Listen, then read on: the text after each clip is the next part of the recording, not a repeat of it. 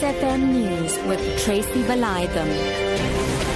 7 o'clock, good evening. Police have gone on the offensive in their search for 3 suspected men of the murder of 2 people at Rhodes Park in Johannesburg.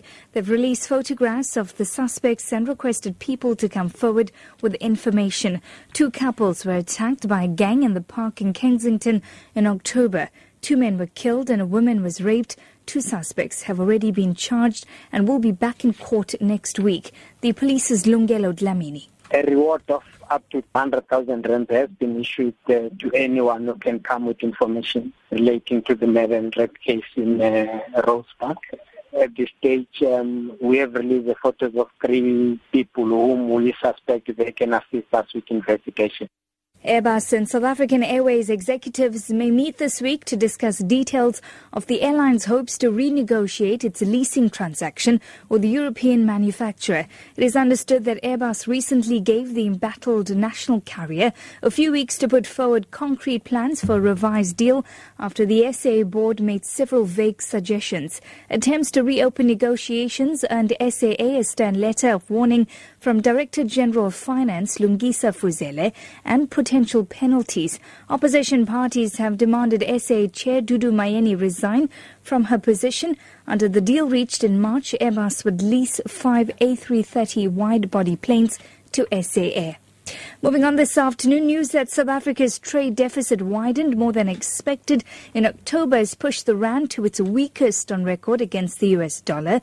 The data points to continued pressure on the current account deficit. The trade gap was at over 21 billion rand last month.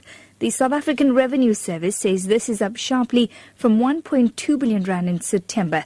Economists had expected a shortfall of just under 5 billion rand. Meanwhile, the trade weakened to 14 rand 46 after release of the data. Exports decreased by 6% to 86 billion rand, while imports jumped by 16% to 107 billion rand. Demand for credit continues to slow in South Africa.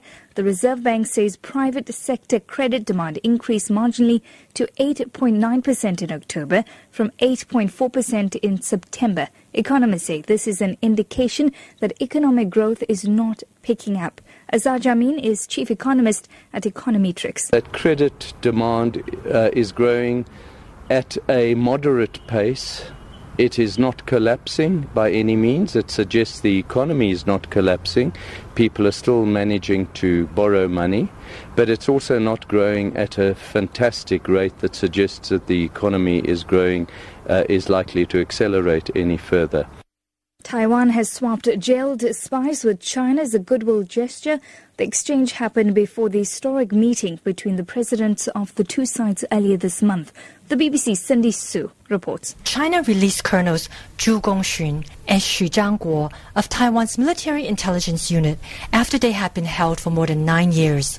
Taiwan, for its part, gave advance parole to Chinese spy Li Zhihao. The Defense Ministry says the 2 colonels were the last Taiwanese military officials held in Chinese prisons for spying, but that there were Taiwanese civilians, including businessmen, convicted of spying who remained imprisoned in China.